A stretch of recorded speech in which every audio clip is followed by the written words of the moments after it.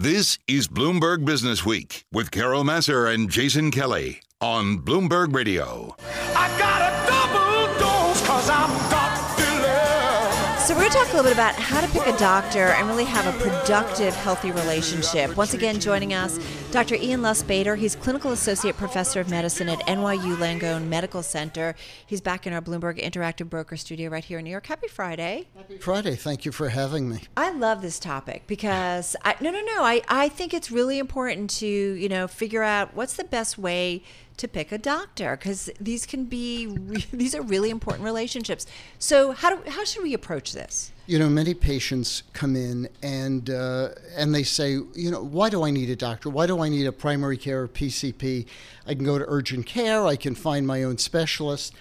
And I think they're wrong. I think the data really shows that having a primary care physician or PCP really reduces outcomes from dying from cancer, heart disease, stroke.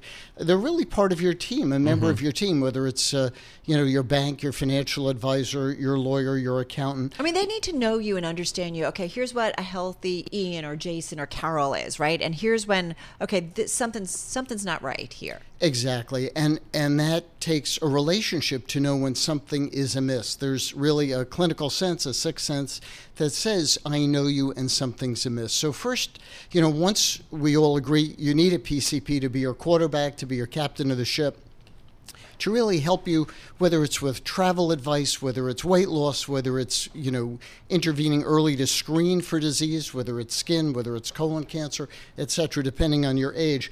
How do you find one? And that can be challenging. So once you agree you need one, typically for most patients, if they can't afford concierge medicine and pay through the nose, they have to find out what physician is in their plan. Right. So you go to your insurance, you get a list of primary care, either family physicians or internists who are in your plan and hopefully accessible, what's near you. Should you interview them? Because I think about before my daughter was born, we interviewed pediatricians and, we found somebody we liked, felt comfortable with. And absolutely. But we don't necessarily do that, I feel like. Or do we? I think we should. Certainly it's good to get recommendations from people who've used the doctor for a while and say they've had good results.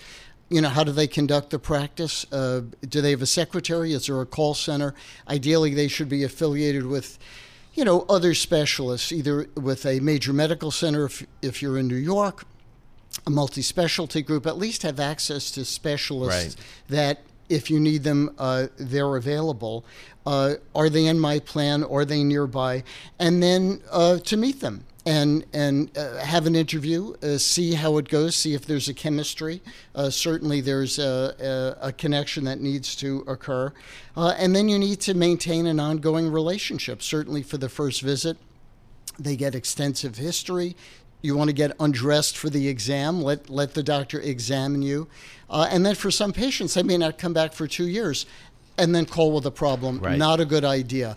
Once you've found someone, once you've established a relationship, nurture that. Come in at least once a year, if not more, so the physician gets to know you and the nuances. What are your preferences? Are you someone who will take your medication? Are you someone who's resistant to medication? Right. Do you want the natural approach? Do you not? And so what's the warning sign that maybe this isn't the right person for you early on in the relationship, Dr. Lustbader? So someone can look good on paper. They can have board certification, which we advise. They can be affiliated with a major medical center. They can have good training. But they may not listen to you. They may not make eye contact. They may be only focused on the computer. Are they asking appropriate questions? Do they call you back? Do they get back to you with labs? So there are a number of things that go into the relationship, and sometimes it's just chemistry. Some patients are more needy and they need someone who's more responsive. Other doctors are less emotive. I'm always curious about those surveys that you often see in magazines, or you walk into a doctor's office and it's like, top 20. Best doctor in Westchester. Yeah, exactly. What are those? Those are not really that good. They're often peer reviews or people who are more well-known and really don't necessarily represent, quality physicians. They may be quality, they may be busy, they may have a subspecialty. it's one element, just like online reviews patients will look at. There are many happy patients. There may be a few disgruntled patients. You really can't go completely by that. That's a great point, though. Is there like an online site that the sure. medical community recommends? Because I feel like there's a lot of stuff online, but you can go and it may be misleading. Is there a great place that kind of really says, okay, you get smart reviews of the medical community? Certainly, Health Grades is one site. There are several other sites that you can look at. You can check board certification online, which is only one component. It's certainly good that on paper physicians have passed certain tests. And you can look at other reviews, again, keeping in mind everything's not going to be positive or negative, but you can get a sense from people of the nature of the waiting room. And sometimes you just have to jump in and try it and see if there's that connection, and then nurture it by having ongoing communication. Only about 30 seconds left, but when do you just say, I'm going to urgent care, or I'm, going to the sort of doc in the box, minute clinic, whatever? You know what? There's a role for that. I find that most patients wind up coming in Monday or Tuesday after a weekend. If you can't reach your doctor, if you've got a cough or cold, an abrasion, certainly go in. Anything more serious, please go to the emergency room where they have CAT scans and backup. But it is reasonable for at midnight if someone is not available, but it doesn't replace an ongoing primary care doc who will manage you for the long haul. Be doc part in of the your box. Team. Doc in the box. I haven't heard that. Never heard that? Yeah. Oh, sure. Goodness, Kelleyism. All right. Dr. Ian Lustbader, Clinical Associate Professor of Medicine. Great as always, NYU Langone Medical Center. Always good to catch up. Catch a wave and you're sitting on top of the world. All right, Carol, I'm going to make a confession. Yeah? I love IPOs. They're so exciting. It's like a big milestone for a company. It also shows that the market's sort of robust. People are making money. And then it's kind of a report card immediately on what investors think of this company. It's been an exciting year so far for IPOs. Let's figure out what's been going on and what's going to happen next. Jackie Kelley is America's IPO leader for Ernst Young. She joins us from our Bloomberg 960 studio in San Francisco. Kelley with two E's, though. I'm only a one E. I know. I always like to say. Do I have that right, Jackie? You're a 2E person? That's right. All right. Well, thanks so much for joining us. So what's going on with IPOs? People are pretty excited about getting public right now. Oh, it's been a really great year. So many exciting things. And obviously, we've been waiting so long for all those great unicorns to come out. And then we're starting to see the beginning of that. So very, very exciting. All right, so let's dig a little bit, into that because, we are seeing some enthusiasm, and we all talked about kind of late last year. All right, 2019 is going to be the year for the IPOs. What specifically are you seeing in terms of momentum and the types of companies that might continue to go public into the end of this year and into next year? Right, and it's been really robust, obviously, as it relates to our unicorn companies. So companies with valuations over $1 billion. They're pouring out here, which is fantastic. Technology is, dominating as it relates to capital raised. Over 50% of the capital we've raised year to date is coming out of tech, which is fantastic. We've been waiting for that to happen, with healthcare just right behind it as far as deal numbers, but there are smaller deals for sure. So people are a little, they're asking questions about, can only unicorns go out? Absolutely not. They're really just a small, in the grand scheme of things, high profile, but a smaller percentage of the deals. So average deal size is just over $100 million. It's a great, healthy IPO market. And so talk to us a little bit, Jackie, about the post-IPO performance, because we obviously looked at Uber, we looked at Lyft, and then we look on the other side of the coin at Beyond Meat. What is characterizing, generally speaking, or as you get beyond sort of those big name brands, in terms of how the stocks are actually trading? The stocks are doing great. Overall, our IPO market segment as an asset class here is up 80% off their IPO price. Wait. Can I jump in? Lyft isn't doing so great since its IPO. I think it's down on about average. 9%. No, I know. But it's not everybody has done well. Not everybody, but I think you do have to look at the class altogether. And there are going to be bumps in the road along the way. Every company is a little bit different. Yeah, I know we bucket them all as IPOs, but you have to look at them individually. Some of the IPOs coming out are not, they're still pre-profit, right? They still have a little ways to go to get to that, profitability. So there's, these companies are communicating a path there. On the other hand, most of these companies that are coming to market they're well prepared, they're profitable, and or they've got really clear plans to get there, and that's what everybody's buying into. It's a lot of optimism. It's very exciting. All right, so Jackie, what about the tendency, and it's only been a couple names over the past few years, Spotify and Slack among them, of a direct listing, not using this to raise money, but using a different mode to get public and get out there? It's so interesting because the unicorns have put a unique focus on this. Frankly, direct listings have been around for a long time. A lot of our public spins, so when a public company spins off one of their divisions and takes that division public, for instance, that is also a direct listing. So these are situations where companies that are going public are not raising capital. So I think it's still a small percentage of the deals out there, but it is interesting. And so companies that are highly capitalized in this segment are taking advantage of the fact that they get liquidity for their stockholders and especially their employees who've been with them a long time. So in terms of, I don't know how specific you can get, and I think we talked a little bit about sectors, but what should investors be looking out for in terms of the issues that will come into the IPO market later this year or into early next year? Tech is still going to be at the forefront. I think it's our traditional ones we're seeing right now. So tech's at the forefront with healthcare, still our biggest deals. That said, the market is open for every sector. What is really popular, though, is that you have to be a tech-enabled business to really get the eye of investors and really get those valuations that companies want. So I think the stories that are being told today very much focus on the digital side of the businesses, the technology-enabled portions of the businesses. Not to say that you can't be a traditional, growth company, but that gets a lot of valuation attention. All right, we're going to leave it there. Jackie Kelley, America's IPO leader at Ernst Young. She joined us, from our Bloomberg 960 studio out in San Francisco.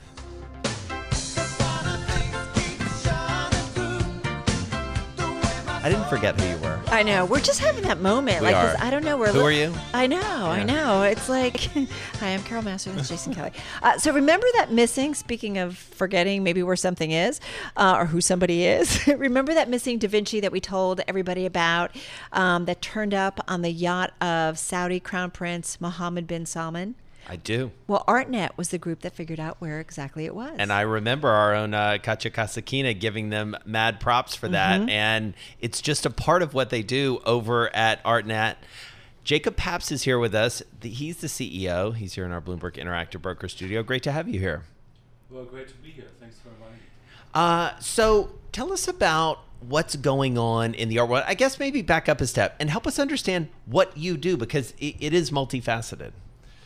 Yeah, Artnet was actually founded 30 years ago, and we went online in 1995 already.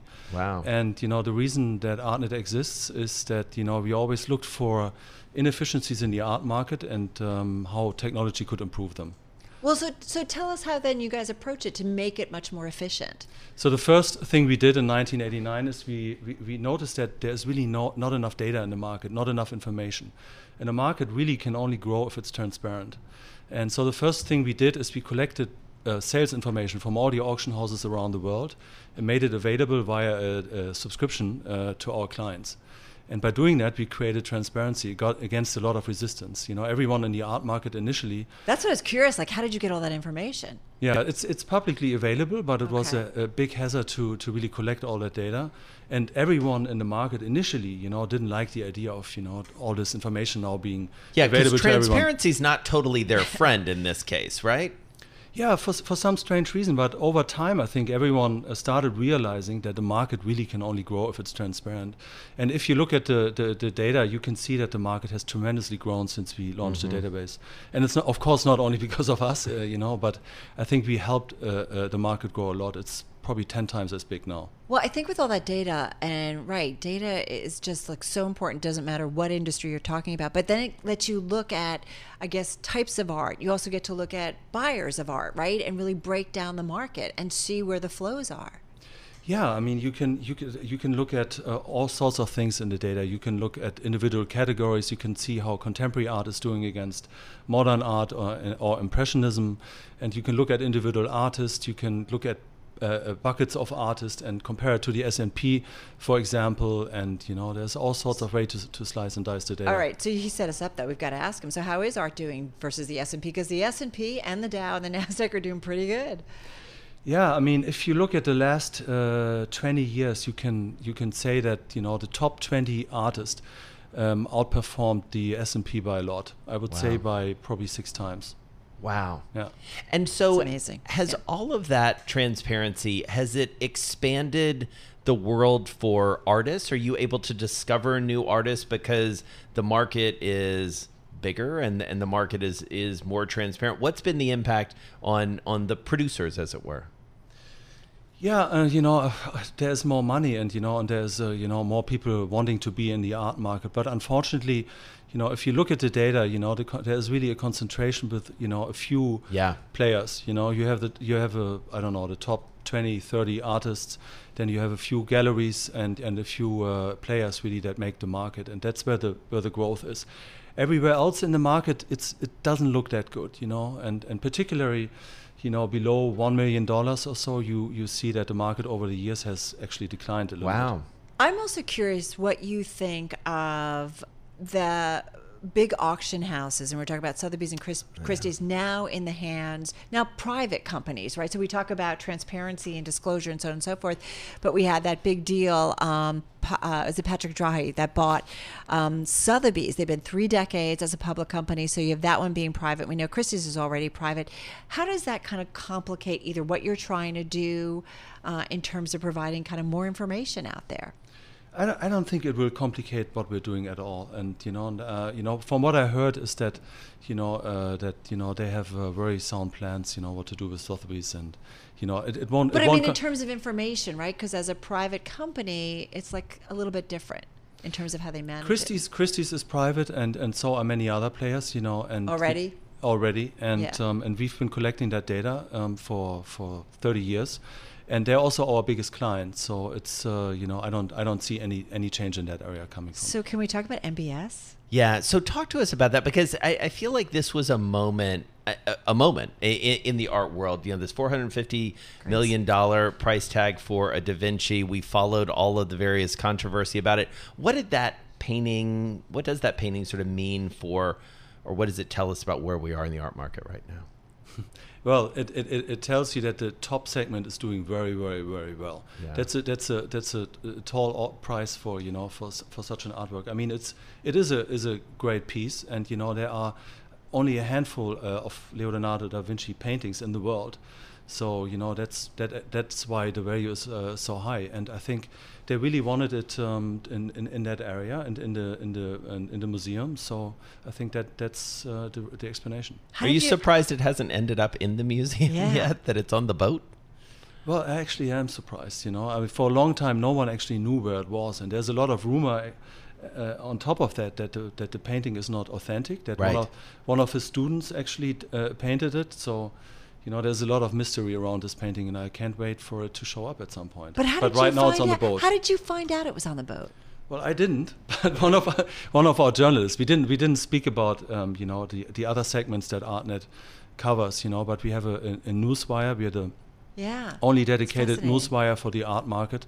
We publish around 10 to 20 articles every day, and as part of that, segment, we had one of our journalists, discover that where the painting is. It's really, really cool. So, in terms of what you're seeing, we just want to wrap up a little bit, but I'm just curious about what you're seeing in the art market. I mean, would you consider it healthy at this point? I mean, this is something. The art world is something our listeners are very, very interested in, and I am curious about what you're seeing in terms of generally the outlook here. Yeah, I think that's a very good question. I mean, when you talk about the art market, you have to really look in detail what that actually means. You know, there are many different markets. There's different countries. Yeah. You know, there's the contemporary market, there's the impressionist market, and some areas are performing very, very well. Particularly the contemporary market in the high end. You know, above 1 million. But there are other segments that are not performing so well, and other artists that are not performing so well for no particular reason. There's really, a couple of people that have a lot of power and decide on the market. Interesting stuff. Thank you so much for stopping by our studio. Really Great to get appreciate it. Thanks for having me. Great way to It's a wrap up the pleasure. week. Jacob Pabst, he's CEO at Artnet in our Interactive Broker studio.